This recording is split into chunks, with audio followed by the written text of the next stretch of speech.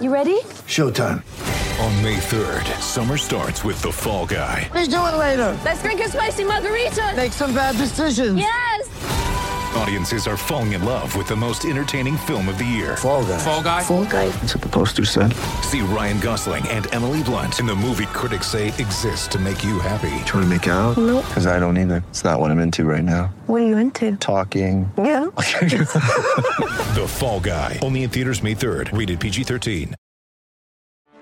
Get ready for the greatest roast of all time. The Roast of Tom Brady. A Netflix live event happening May 5th. Hosted by Kevin Hart. The 7-time world champion gets his cleats held to the fire by famous friends and frenemies on an unforgettable night where everything is fair game. Tune in on May 5th at 5 p.m. Pacific time for the Roast of Tom Brady. Live only on Netflix.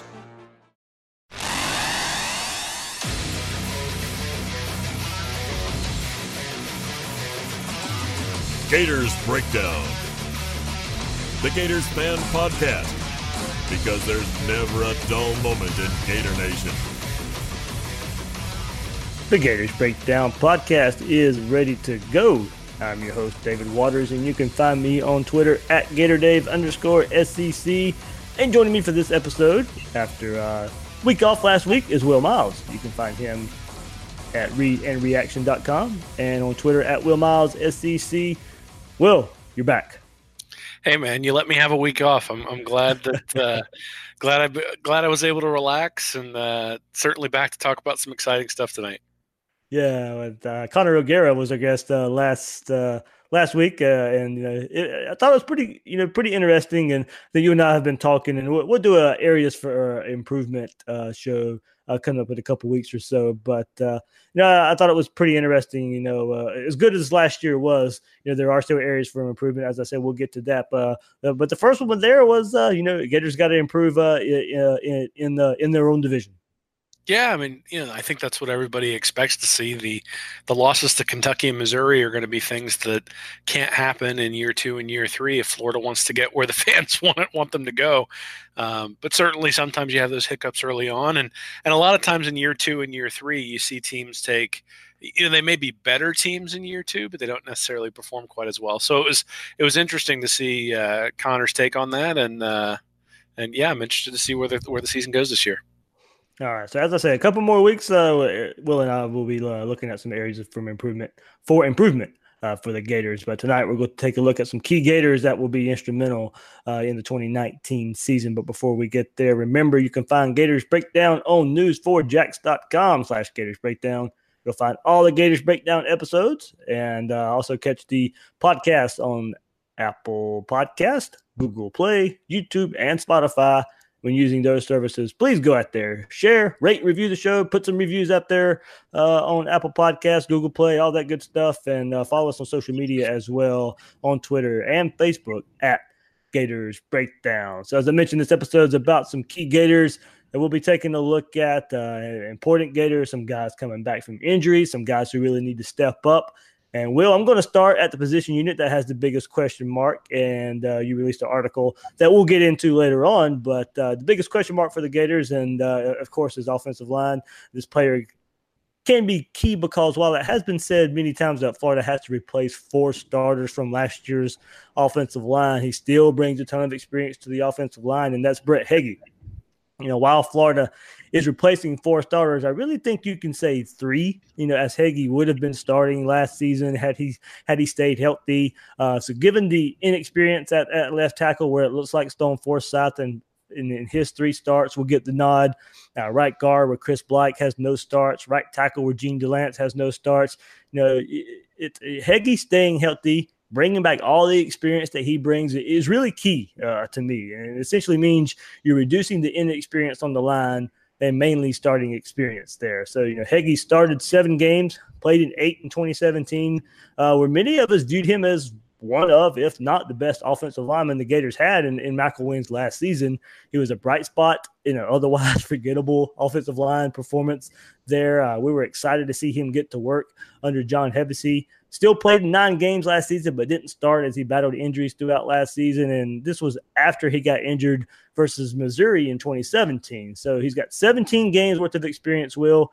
Nick Buchanan at center, who played in and started 12 games last season there. So Heggie and Buchanan bring a ton of experience to this offensive line. And that does, that gets an offensive line that gets the tag of having to replace 4 starters, but that doesn't mean there isn't starting experience there. And really it can be looked at as only replacing 3 starters because Heggie brings enough starting experience and overall experience to me.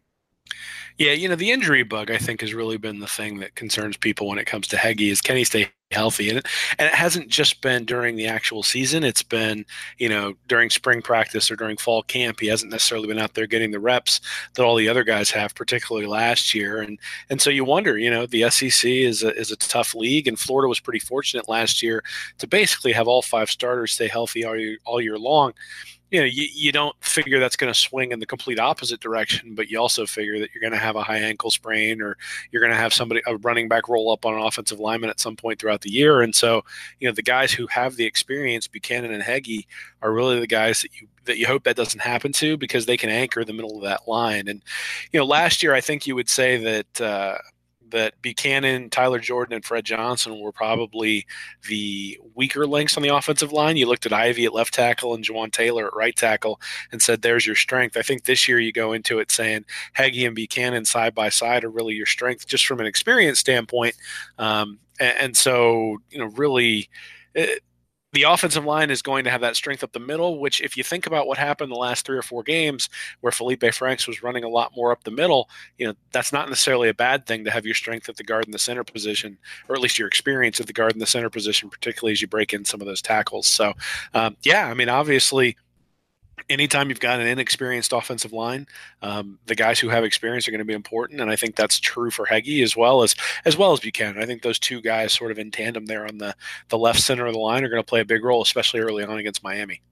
Yeah, and I would say he's key as also, I don't want to say he's key just because he's a healthy body out there. He's a good player. I mean, and it really changes the narrative that Florida only has experience coming back with Buchanan. Because, while most Gator fans know this, when outsiders are looking at Florida and you hear all the time they got to replace 4 starters, they're just going to assume they're just not really places where there actually is experience and starting experience. So, not to mention Heggie is a really good guard when he's out there.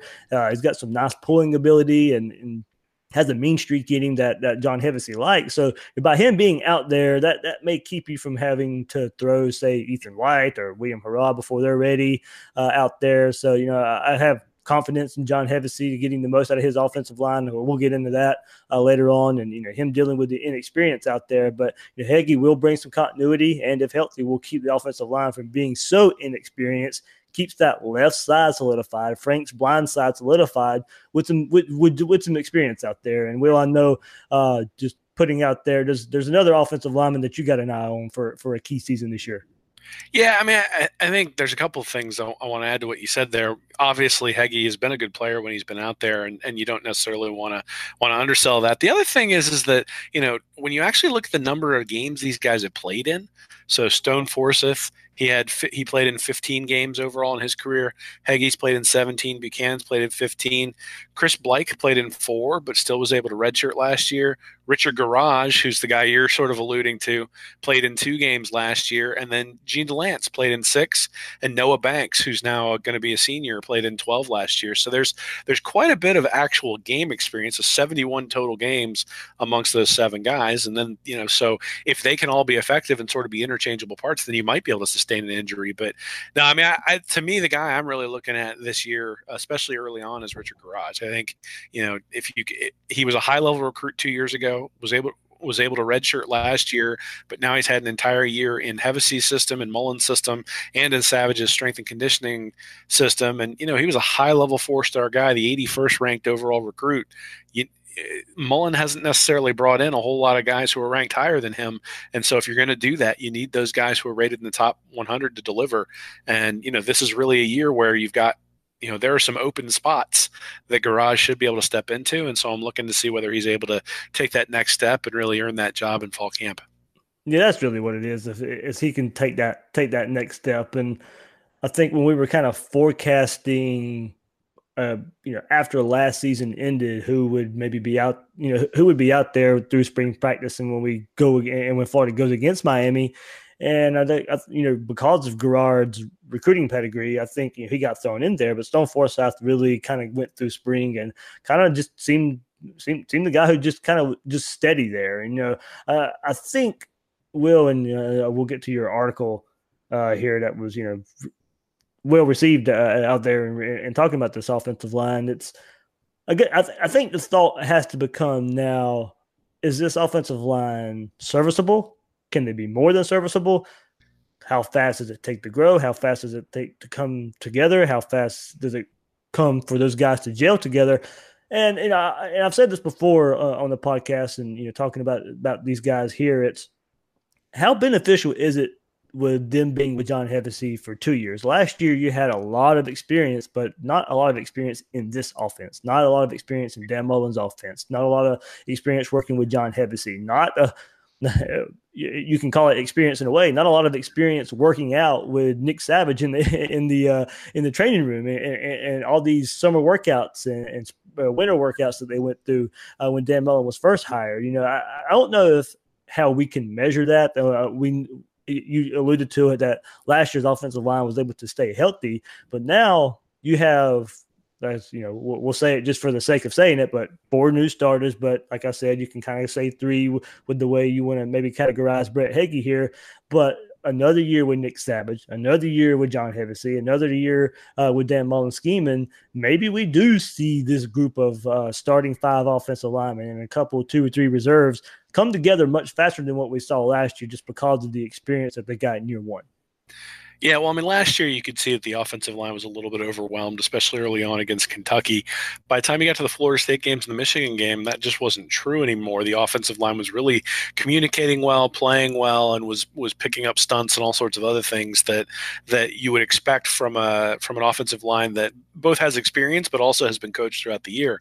So you expect to see that a little bit as the season goes on, and I would expect there to be some for there to be a little bit of a learning curve, that there are going to be some mistakes made. And, one of the things I think that we're going to get into as the offseason progresses is Miami had a pretty solid defense last year. In fact, a really good defense last year and a pretty good defensive front. And so, is the Florida offensive line going to be able to hold up early on? That's going to be one of the questions. But, there are ways to scheme around that. There are ways to take the pressure off your offensive line. Mullen and Hevesy aren't stupid. They're going to know where their holes are, and they're going to try to figure out how to cover those up. And the other thing is I think, last year, those guys, Ivy obviously had a pretty high pedigree, but still didn't end up drafted in the NFL. And then you got Jawan Taylor on the other side, who sort of reverted back to his 2016 form. So it's not as if he wasn't talented enough. I mean, obviously a first round draft pick, but we're not talking about a considerably more talented offensive line. I mean, the offensive line last year averaged 3.4 stars and an 87.6 rating. The offensive line this year, if you've got Garage in there, averages a 3.2 with an 87.4 rating. So from a talent perspective, these guys are right on par with where they were last year. I think it's a little bit more evenly distributed throughout the line. I mean, last year, Ivy was really the guy sort of propping up all those ratings. And this year, they're replacing with more talented players, but with more inexperience. And so, but this is what happens in college football, right? I mean, in college football, and we're going to be going through this next offseason where we're talking about the wide receivers, where all the wide receivers are leaving. Where are they going to find production, especially if Kadarius Toney has a big year and he decides to go pro? Well, now all of a sudden, you don't have anybody coming back at the wide receiver position. And, guys like RJ Henderson and Jacob Copeland and all those guys are going to have to step up. And we're going to say, we haven't seen it yet, but these guys have a pedigree. I think it's sort of the same thing with the offensive line this year. Yeah. I've put it together that they probably have to replace at least 5 receivers, if with Toney, probably 6. And all that, maybe with starting a brand new quarterback as well for Felipe Franks leave. So the passing game we'll have plenty of time to get to it. But yeah, it's kind of the I don't know why it took me so long to kind of pair those together. But you could be looking at Emory Jones and a slew of new receivers. Hey, but with a more experienced offensive line next year. And that's sort of my point, right? That it's rare to get to the point where you've And Alabama's gotten to this point. Clemson has gotten to this point. Before we go right there, Will, Georgia's going to be looking at the same situation next year. If Jake Fromm leaves, and they're probably losing 4 or 5 offensive linemen after this year, they could be looking a lot like Florida going into this coming year, where they have to replace 4 out of 5 offensive linemen and a quarterback if Jake Fromm decides to go pro. Absolutely. But I mean, that's kind of my point, right? Is that in college football, you're always going to be replacing somebody, and you'd like to have it be balanced, right? I mean, you'd like to have a couple of juniors and maybe a sophomore and a couple of true freshmen or something playing, or a couple of redshirt freshmen playing on your offensive line. That's just not the case right now. They're not going to be able to do that. And so, next year, there will be an experienced offensive line on the field, but but there are going to be other areas on the field where guys have left, and they're going to have to fill in those holes too. I mean, the reality is just over a 4 or 5 year period, you're always going to have holes to fill. That's why you recruit. It's why we harp on recruiting so much. And it's why it's so important, right? That you have to have guys who can step in, high level guys who can play when they're true freshmen.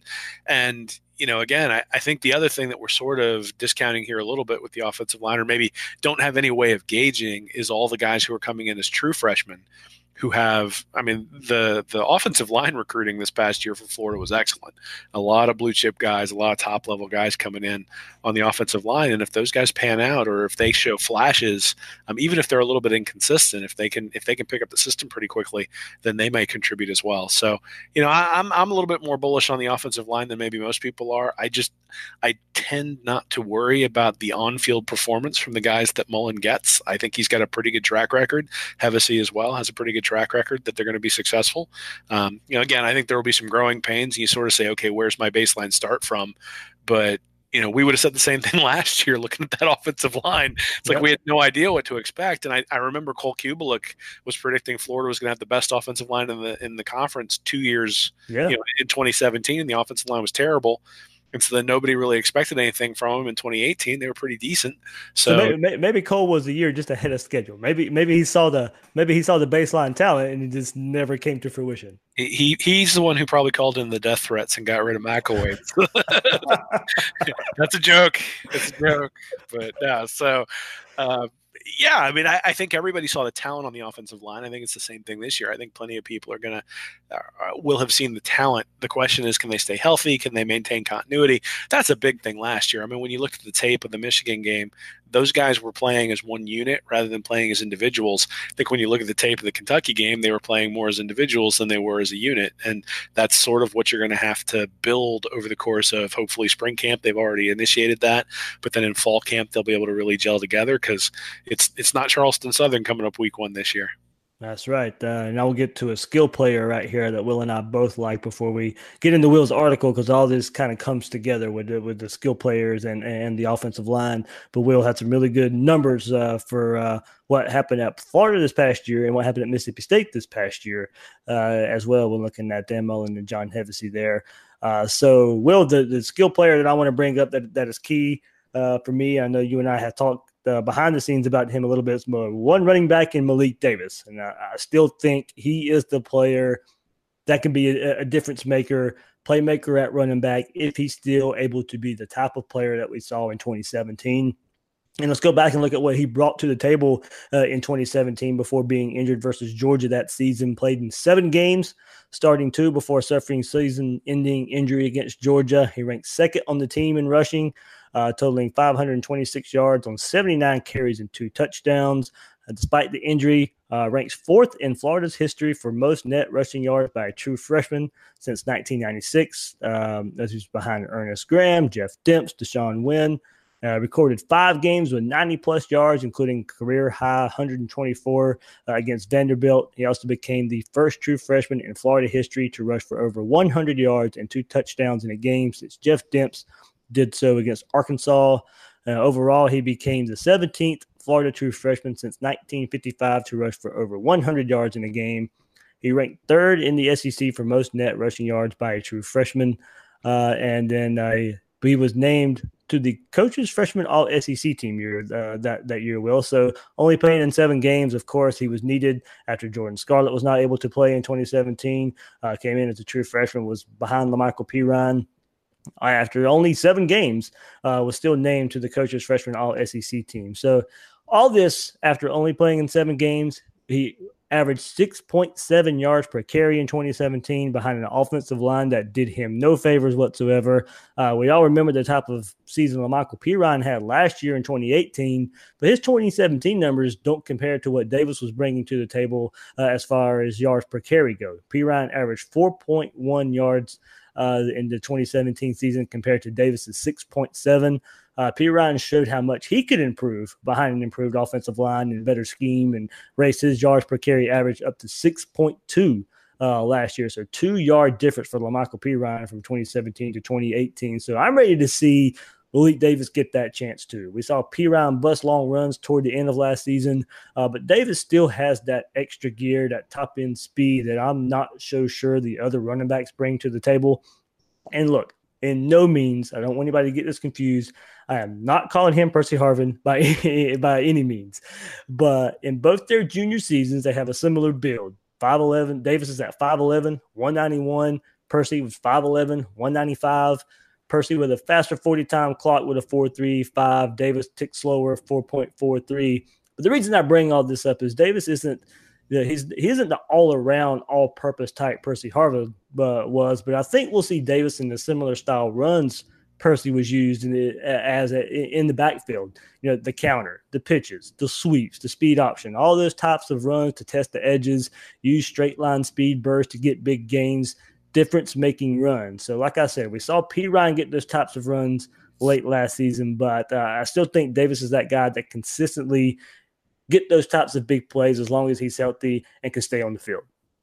Yeah, I mean, I think we'll know early on, right? I mean, so 2 years ago, he averaged 6.7 yards per carry on 79 carries. Last year, he only had 13 carries before he got injured, but he only averaged 4.7 yards per rush. Now, that's not really unusual when you have somebody coming off of an injury. So, I mean, if you look at Nick Chubb in 2015, I mean, he was averaging 8.1 yards per carry, had that horrible knee injury, and came back and averaged 5 the year after. And then in his senior year, when he was splitting carries with DeAndre Swift, averaged 6 yards a carry. So I would still say that the explosiveness of Chubb was less in his senior year than it was his freshman and his sophomore year before he got injured. And the question is just going to be, how much explosiveness does Malik Davis have? As far as the Percy Harvin role, you know, I understand what you're saying in terms of getting him on the edge and sort of some of those option plays where they're really trying to get somebody on the edge using him in that capacity. The difference is that when you optioned Percy Harvin into the backfield, you now had him on a linebacker basically, and you don't necessarily, like, I don't know that by having the personnel out there where he's a wide receiver and he's out wide, and then you motion him into the backfield, it gives you some schematic advantages that if Malik Davis isn't capable of doing that sort of stuff on the outside, you don't get that schematic advantage just from the 11 guys that the defense puts on the field. But at the same time, if you're running a 4-4 out there and you're able to make guys miss an open space, I mean, you know, there were some plays last year against LSU where Perine, you know, busted maybe a 20, 25-yard run, and you wonder whether that one goes 80. And we've talked a lot this offseason about Florida not necessarily having a guy who can take it to the house and make people miss, even in a situation where maybe, you know, he gets stopped for a 5-yard gain or the guy busts it for 40. And how often has Florida had a player who's been able to bust it for 40? Tony's really the only one who comes to mind. He hasn't really taken it to the house that much when he's had the opportunity. I mean, he's turned sort of 2-yard gains into 12, but he hasn't turned 12 into 50. So if Malik Davis can do that, then obviously he's going to find his way out onto the field. And I think a lot of it hinges on how healthy is he, and has the extra year off basically because of the foot injury given him time to recover from the knee injury, and is he going to be as explosive as he was before? I think that is the biggest question. If he still has that explosiveness, then I think there's an arsenal in the backfield of Florida. You know, even with Jordan Scarlett and La'Mical Perine together last year, to still, you know, they're more of the. And that's another thing about the offensive line, and we'll get here too.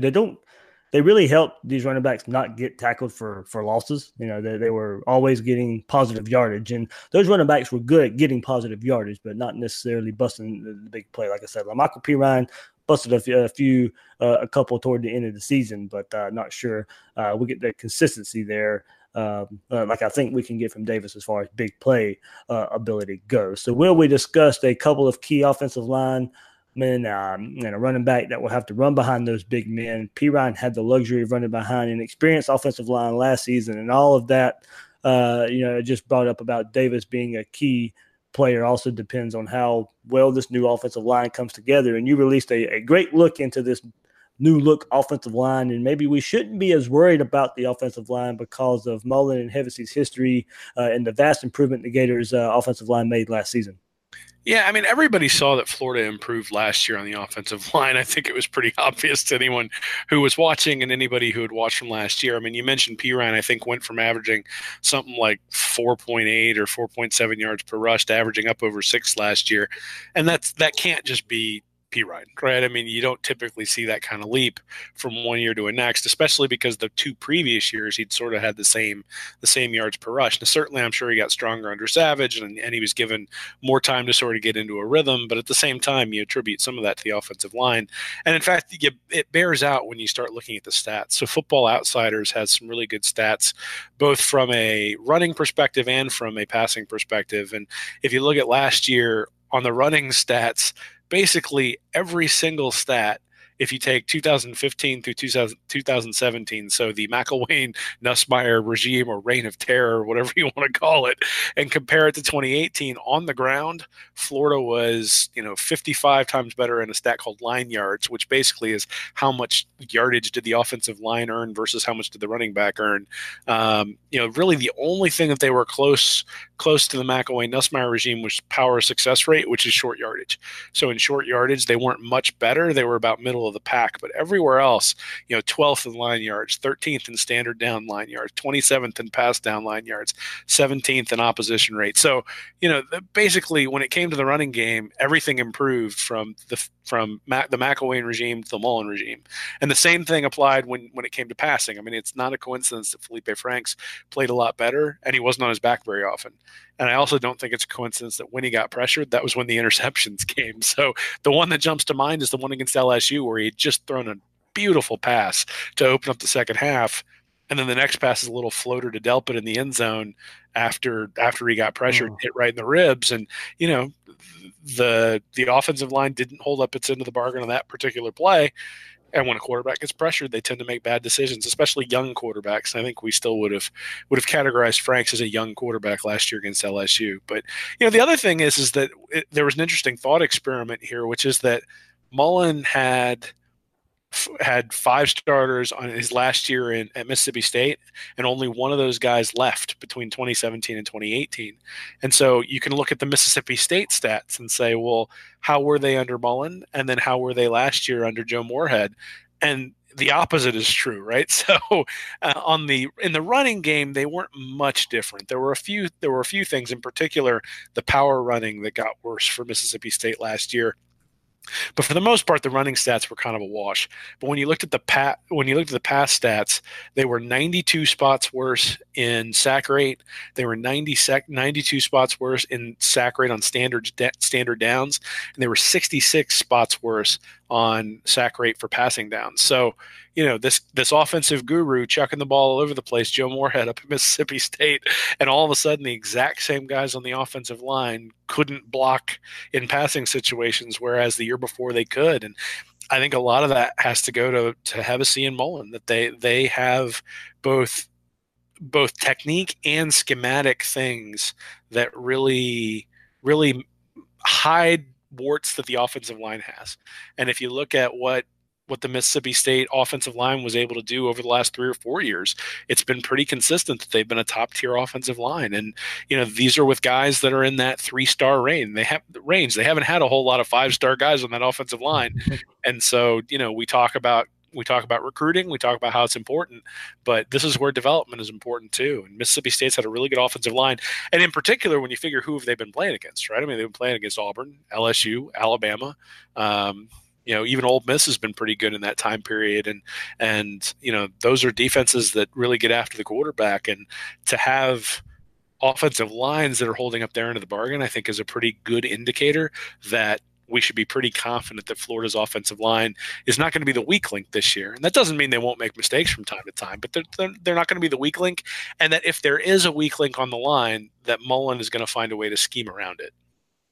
Well, and I think the perfect example of that is the Mississippi State game on both sides. When Florida traveled to Starkville and played Mississippi State, we thought that if people go and read Will's article, there's plenty of times. And look, we discussed it going into the Mississippi State game last year, and it was the storyline of the game where Florida helping their offensive line by getting the screens out there, quick throw game from Felipe Franks, getting the ball to the receivers behind the line of scrimmage, getting the ball out of Felipe Franks' hands, making the job easy for the offensive lineman, and then reverse that to the other side and talk about Hevesy and Mullen leaving Mississippi State and how their offensive line gave up so many sacks. They gave up 6 sacks against Florida last year. So talking just going to Will's stat there about how worse Mississippi State's offensive line got by pass protection. The prime example for both ends of the spectrum of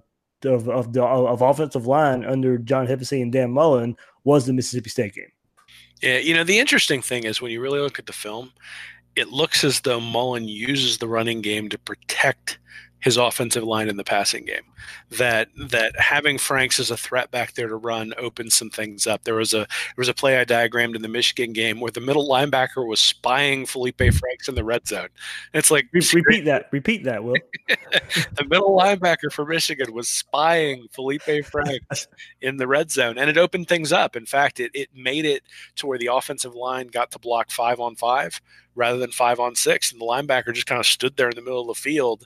And his responsibility was to account for Franks because Franks had hurt them running earlier in the game. And my favorite set of plays actually was if you went back and looked at the Kentucky game. I think people remember the option play that they ran to Pirine pretty successfully against LSU. Well, that play was present against Kentucky, but they kept running it to the strong side, and that opened up that made it difficult for the left tackle to get out and make the block that he needed to do. So the next week or 2 weeks later against Mississippi State, they ran it to the weak side, and that allowed Jawan Taylor to do what he does best on the outside. But the other thing that it did was it really sort of took the choice. Like it became very clear for Franks what he was supposed to do. And the defensive end, because of the way he was sort of situated, had to take Franks and get him to give up the ball. And when he did, the running back got around the corner. So it's a small detail, but running it to the short side of the field, to the weak side of the formation, is not something you would necessarily expect for an option play. But they made that change, and it opened things up and really sort of and in some capacity played to the strengths of their offensive line, but also played to the strengths of their quarterback and what they wanted him to do, because they didn't particularly want Franks running that option downfield unless he absolutely had to. And again, it's just a little thing, but making that little adjustment made a huge difference. The offensive line didn't have to block successfully on that play in many places. It was just at some point it was Franks reading the defensive end and then pitching it out to Pirine and letting him get around the corner, and that was successful against Mississippi State. It was successful against LSU, and is sort of one of those adjustments that Mullen is able to make his offensive line look better than maybe it is. All right, everybody. So it was a hot topic on Twitter today. Will's article on the Florida offensive line and the improvement they made last year, and maybe why it's not so big of a worry for the 2019 season. So I recommend everybody go there and read it. Like I said, Will's got examples of certain plays he's talking about to kind of show improvement of the offensive line and scheming and coaching from John Hevesy and Dan Mullen. So highly recommend at readandreaction.com. So Will, a couple more key players that we're going to look at for the defensive side of the ball, and I'm going to lead it off here with Marco Wilson. I think we saw how key Marco Wilson was last season, and while Trey Dean filled in admirably, Wilson gives you 2 lockdown corners on the field when paired with C.J. Henderson. Now, much like Malik Davis, all this is determined just how healthy and how quick and he can bounce back from the knee injury. But all reports are great there. We already know how blitz happy and disruptive Todd Grantham can be with his scheme. Well, just imagine when you have 2 lockdown corners on the field, and Pro Football Focus put out a stat last week where C.J. Henderson only allowed 18 catches on 343 coverage snaps last season and gave up 0 touchdowns. 0 touchdowns given up by C.J. Henderson last year. So you would have to think that Marco Wilson would improve on his 2017 season. There where he joined Joe Hayden and the likes of Joe Hayden, Janoris Jenkins, and Marcus Robeson as the only 4 true freshmen to start at cornerback on opening day for the Gators there. And Marco Wilson started all 11 games throughout the season in 2017, 34 tackles, team high 10 pass breakups. And those 10 breakups were the most by a true freshman in Florida's history since Vernon Hargraves recorded 11 in 2013. So adding Marco back in the fold allows Grantham to stay creative in the front seven, keep Trey Dean in that nickel star spot, keeps them from forcing Kaiir Elam from being thrusted onto the field. And not saying he can't be ready or won't be ready, but at this point in time, he'd be no Marco Wilson at this point. So Wilson returning 100% is key for me in this entire defense. Really, it helps up front. And in the back end as well, where Florida would have their best three defensive backs on the field at the same time with Wilson, Henderson, and Dean back there. Yeah, well, I mean, absolutely. You mentioned the 10 pass defense, the 10 pass breakups. I mean, what that kind of indicates is people were avoiding C.J. Henderson even early on and chucking it in Wilson's direction, and was certainly holding up over there. He also had, I think, 34 tackles 2 years ago. So it's not as if he wasn't able to mix it up and sort of play some of those bubble screens and get into the backfield a little bit as well. And we saw that last year a little bit with C.J. Henderson blitzing off the edge every once in a while in key situations. And if Wilson shows that ability, then you can come from either side. And that's not – I don't recall seeing a blitz from Trey Dean coming from the other side. It was really C.J. Henderson coming on those blitzes. And so you wonder whether maybe Grantham can be a little bit more multiple in terms of where he's coming from based on who he has out there. But, I think you mentioned – you've obviously got Huggins out there who showed some stuff during spring practice, but you want Trey Dean to be the star, right? I mean, you want him to be at that star position. You want him to be more in the slot. I think it takes advantage of some of the skills that he he was recruited originally as a safety, takes advantage of some of those skills that he has as opposed to necessarily putting him on an island on the outside. But yeah, I mean, Wilson was a really, really good player when he went down with that injury and was a really good player 2 years ago. And if he can recover to being the same type of player, then I think Florida's got a really solid backside of the defense. But, again, I'll go back to what I said about Malik Davis, which is that, sometimes these injuries take, more than a full year to get your explosion back. I suppose if you're going to say the good news associated with that is that Wilson's injury happened pretty early in the year, so it hasn't, it's not as if it happened in the Michigan game and he's coming back 8 months afterwards. It happened in the Kentucky game, and so it will have been a full year. So hopefully he's able to recover fully, has that explosiveness, and can really make a difference on the outside. Well, I always go back to, I think, one of the first times you were on Gators Breakdown, you talked about how key it is to be strong up front. And the depth up front, and that's kind of where your key player on defense leads the way. Yeah, I mean, I think if you really want to look at so I think a lot of people are concerned about Florida's offensive line. I'd be a little bit concerned about their defensive line. I just think, with the guys they've lost, I mean, Jordan Sherritt from a couple of years ago, and they've lost other, CeCe Jefferson is gone now, and you lose, you lose Polite off the defensive line as well. The question is who's going to step into that space and who's going to – and then you've also got Amari Burney stepping in at linebacker, and all reports are that he's flying all over the place. But it's hard to fly all over the place when you've got an offensive lineman on your on your shoulder pads. And so, the defensive tackles are going to be really key. And Slayton is the guy, again, at high level – talented guy who came in. You need those guys to deliver when you don't bring in a ton of them, and Florida hasn't necessarily brought in a ton of defensive tackle. Now, last year he had 21 tackles and 1.5 tackles for loss, whereas the year before he had 11 total tackles and 1.5 tackles for loss. So it's not as if he's putting up huge stats, but sacks and tackles for loss are sort of they're not stats you necessarily look at for a defensive tackle and say, is he doing a good job or is he not doing a good job, especially in a 3-4 defense. And you do wonder, now that he's in his second year with Grantham's defense, sort of understands what he needs to do, is he going to be effective basically at occupying two offensive linemen? I mean, if you look at offensive line play, those offensive linemen wanted to combo block the guys on the inside, right? You want two offensive linemen to hit that defensive tackle and then one of them to get out to a linebacker. And when he gets out to a linebacker, then the running back has a cutback lane. And, if Slayton can occupy those two guys up front, and he's really the guy who's got the overall physical talent to be able to do that, if he can occupy those two guys up front, then Bernie and David Reese can just sort of fly around back there and make all the tackles. And, we talked a lot last year about linebackers not being in the right gap. Well, this year, if the linebackers are in the right gap and Slayton can occupy guys up front, then Florida's going to have a really effective defense because you're not going to be able to run on them with the speed that the linebackers have. So,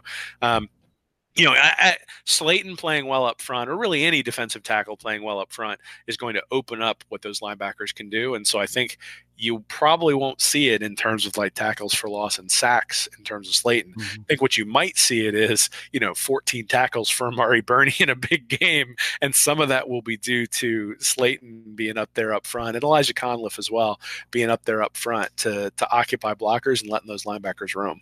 Yeah, I think the question there is, you're pretty happy with what you think you're going to get from Jonathan Grenard, the transfer there, and Jabari Zuniga, who really came on last season paired with Jakai Polite. So if you can get that same kind of pairing with Polite and Zuniga, or with Grenard and Zuniga, then you go to tackle in there.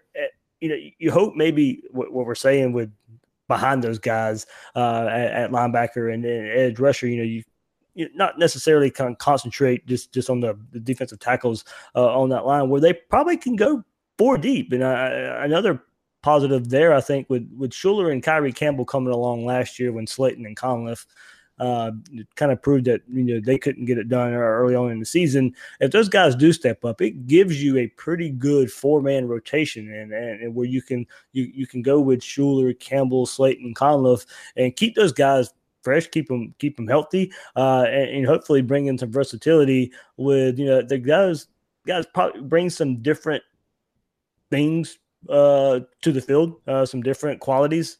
Schuler, I think, brings some quickness there, but some other guys, Slayton and Conliffe, some quickness and some strength. Kyrie Campbell, a bit kind of bigger type there, really strong type of guy. So you're getting kind of different type of players with the 4 guys Florida can bring along the defensive tackle spot. Yeah, I think the rotation is what's important in terms of what you said there, right? Is that inevitably in an SEC game, you're going to have a guy who gets nicked, or you're going to have a point where the defense is gassed and the defensive tackles, if they've been out there all game, are just going to give stuff up because they haven't been able to get a blow. And so Slayton doesn't even really need to be, and Conliffe don't even really need to be starters.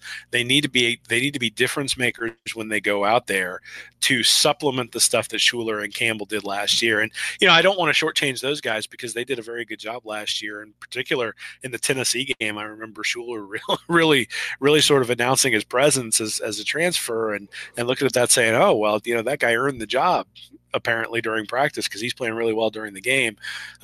But again, you're not going to get through the SEC schedule, and you're not going to get through a game with Georgia or a game with LSU with 2 defensive tackles. You're going to have to rotate people in there.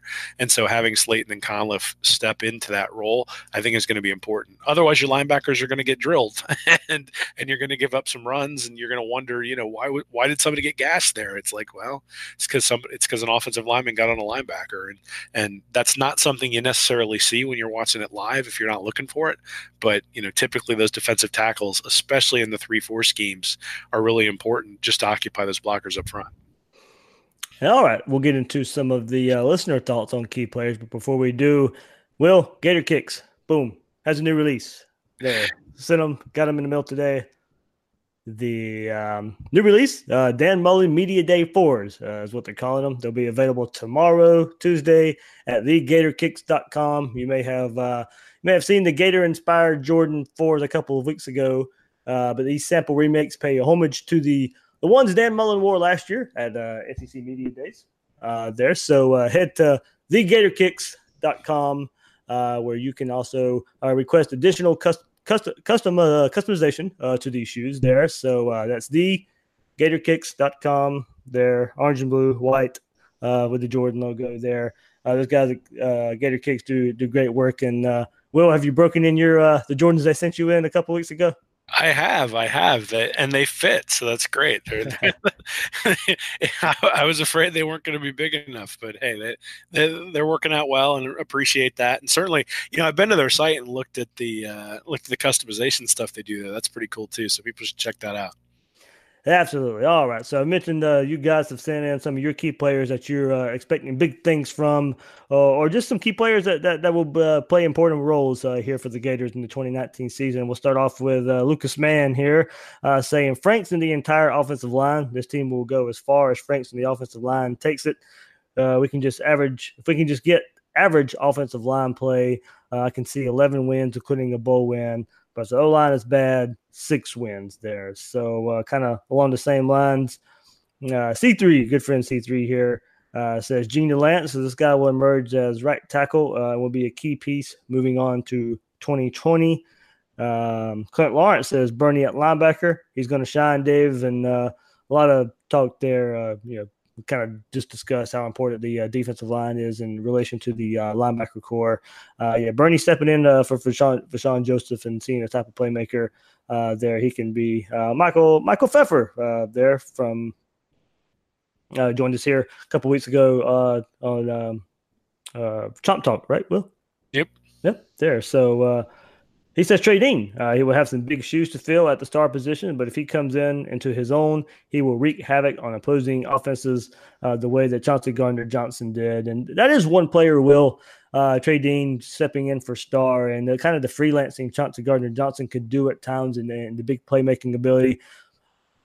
Remains to be seen if Trey Dean can be that type of playmaker. Chauncey Gardner-Johnson really excelled in that role, really bounced back from 2017, and we saw it all in its glory in the bowl game against Michigan with 2 picks and 1 return for a pick 6. I don't know if we'll get that type of playmaking ability, but I'm not even necessarily looking at big play interceptions that Trey Dean can he blitz? Can he get back there to the quarterback? Can he tackle a running back on a swing pass? Can he get back to the wide receiver that's catching a wide receiver screen? Because Chauncey Gardner-Johnson would bust through would-be blockers and go make a tackle behind the line of scrimmage. Yeah, I mean, I think Dean's shown that capability, at least, just based on his high school tape and different things like that, but wasn't asked to do it very much last year. And so, it's one of those things, same thing with the offensive lineman, right? You don't know it until you've seen it, but you suspect, or at least I suspect, that if he was able to move from inside to outside relatively smoothly last year, that experience on the outside, getting the cover experience, is only going to help him when he moves back inside. And so, if you've got a lockdown guy in the slot who's a little bit bigger than maybe your traditional corner, who can go in there and make a tackle from time to time, it's going to be a successful part of your defense. And Mullen and Grantham have talked about this, having guys who are versatile, who can move inside and outside, and certainly Dean's shown his ability to do that thus far. All right, let's see the name at Riverside Lax 39 says Kyle Pitts. He's a complete mismatch for almost anyone, especially since he'll be most likely lined up against linebackers or third best cornerback. I think he makes a lot of plays in clutch situations. Stats may not be crazy like Jefferson or Grimes, but a lot of key third down plays and in zone touchdowns. Another thing about Kyle Pitts, Will, a player I go back to, and I was comparing Jaheim Bell, a current commit from Valdosta that the Gators have, to Cornelius Ingram, but maybe Kyle Pitts is also kind of used in that similar role back that we saw Cornelius Ingram was able to do back over Meyer's head coach 2007 that year where Ingram really showed out there. But maybe that type of role for Pitts, and we saw the creativity on offense last year from the tight end position a good bit, involving some trick plays as well. Sure. I mean, I think the key question for any of these guys at tight end is going to be, how do they block?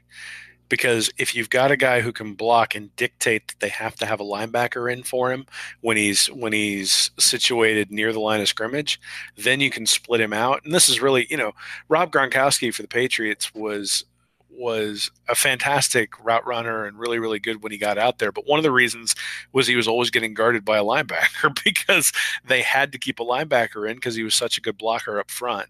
And that combination is special. I'm not comparing anybody to Gronkowski, but what it is, one of the reasons why the Patriots always had a matchup advantage is because the tight end could block and could go out and catch the ball. And Pitts last year, they split him out wide a lot like a wide receiver. He was able to use his body to make some catches maybe that a wide receiver might not be able to do.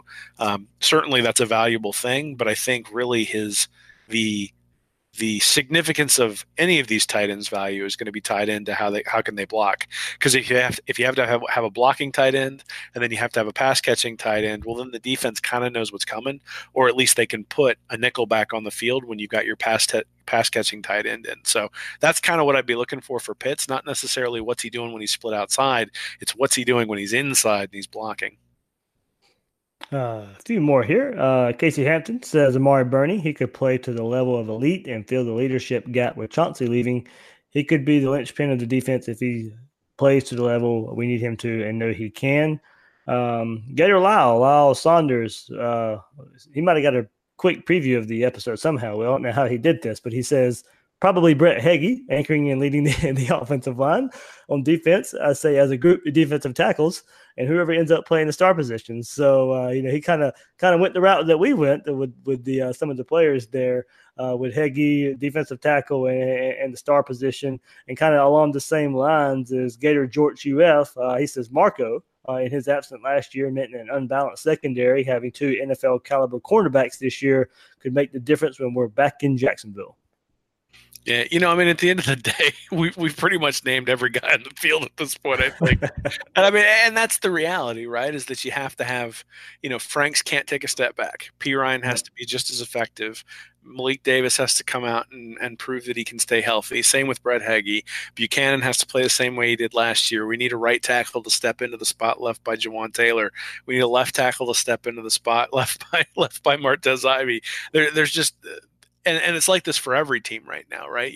Every team during the offseason is looking and saying, hey, we have a hole here, we have a hole there. Where are we going to fill it?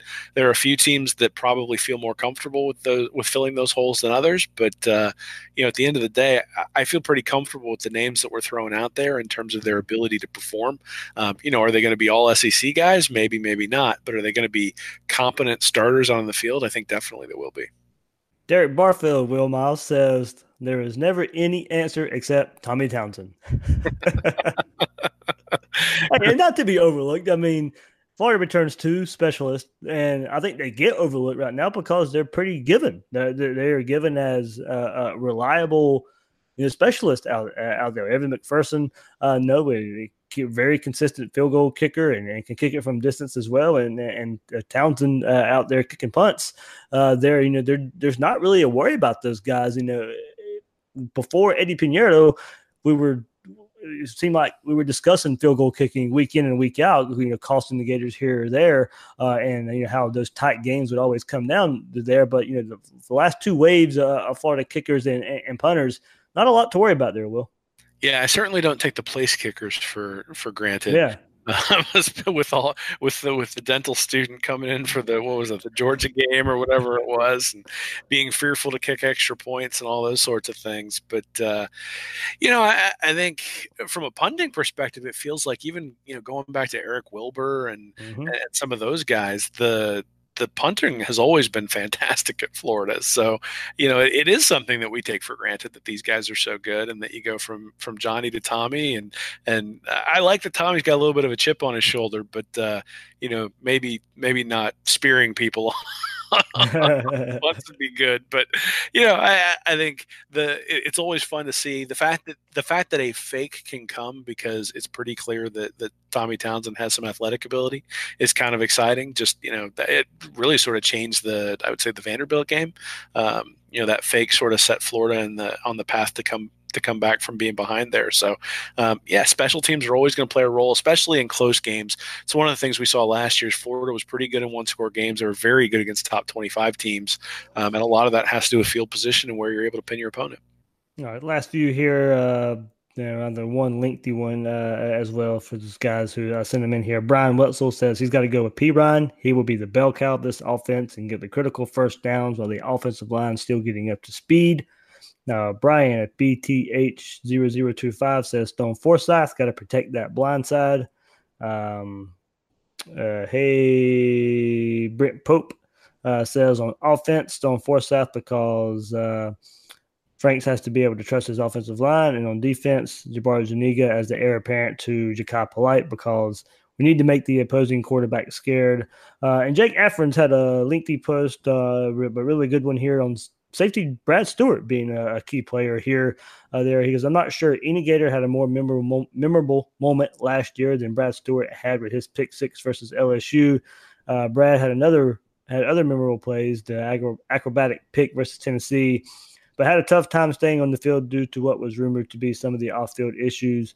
We have all seen the potential this guy has. He's fast, instinctive, and has an attitude, confidence to him that you like to see in a defensive back, something that I don't think can be matched by other guys in the safety group. He has the ability to play that deep safety, eraser role, and fly around in the defensive backfield, allowing our stud cornerbacks to be physical at the line of scrimmage and likely Jawan Taylor creep into the box for added run support, thus allowing our front seven to focus more on getting to the quarterback.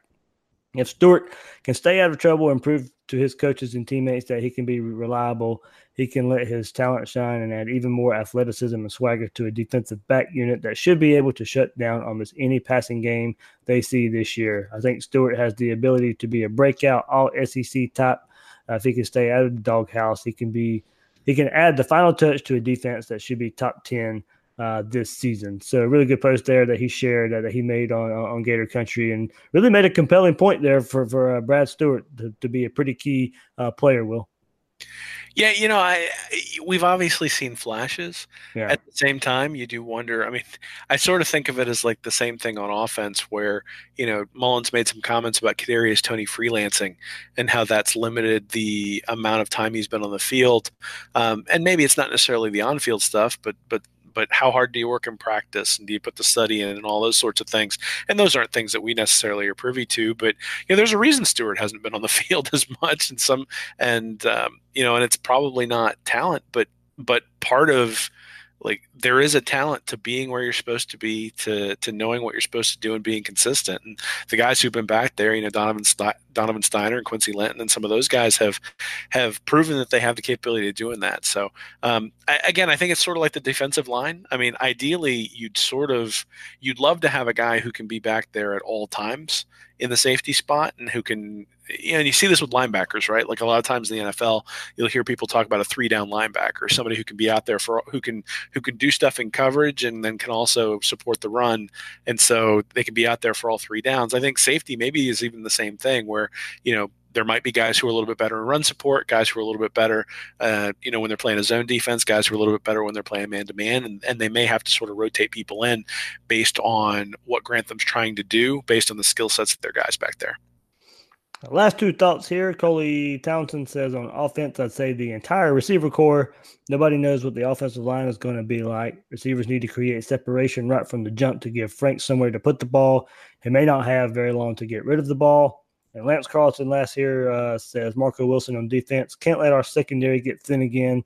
Antonio on offense got to draw the opposing defense attention there. So thanks to all those guys out there for sending their thoughts and on this topic of some key Gators that everybody's excited to see and that will contribute in this 2019 season. So one more thing, Will, before a little fun topic here that kind of swung your way. You tweeted a couple of days ago, is it football season yet? Getting the house ready with my boy as your son is hanging the Florida Gator flag on the house. And it is a Florida Gator flag with the old school Albert kind of standing Gator with his arms out to the side, and then the big block F on his sweater. And there were some comments out there that it was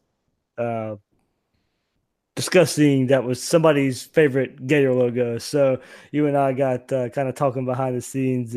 I think Nathan says that Albert logo is the best Gators logo. So you and I got kind of talking behind the scenes that it would be funny before we get here on this episode to discuss what our favorite Gator logo would be. So I'll let you start the wheel with that one. Yeah, man. The funny part is I like the Albert logo, the old school Albert logo, but my favorite is just the old UF, the circle with the alligator in the state of Florida. The Charlie Pale shield. There you go. I love that one, man. Like, I've got hats with it on it. I do wood burning. I've got some of those sitting around my house, and to me, it's just, I don't know. It's what came on all the official documentation when I got accepted to the school and when I was applying and all that sort of stuff. So it's kind of the first thing I think of when I think of the University of Florida. It's the thing that was on sort of all the engineering letterhead and all that sort of stuff. So beyond just the football program, there's a sentimental aspect of it, just, as it being sort of the official school seal and those sorts of things. But I love that one, man. Just the Gator and the Florida sort of making the UF show up and pop. That's my favorite. And I'm old these days, Dave. Like, so the funny part is I love the script F in the middle of the field. I know they have to put the Gator there. I understand why they have to do it, but the F on the field is one of my favorite ones too. So, it just if it's something that was there when I was there, that's usually the kind of thing that I like. Yeah, the logo you're talking about, the Charlie Pell UF logo. That's what I guess a lot of people refer it to as. That is the first logo I remember seeing growing up in the old times when SEC teams used to play on TBS.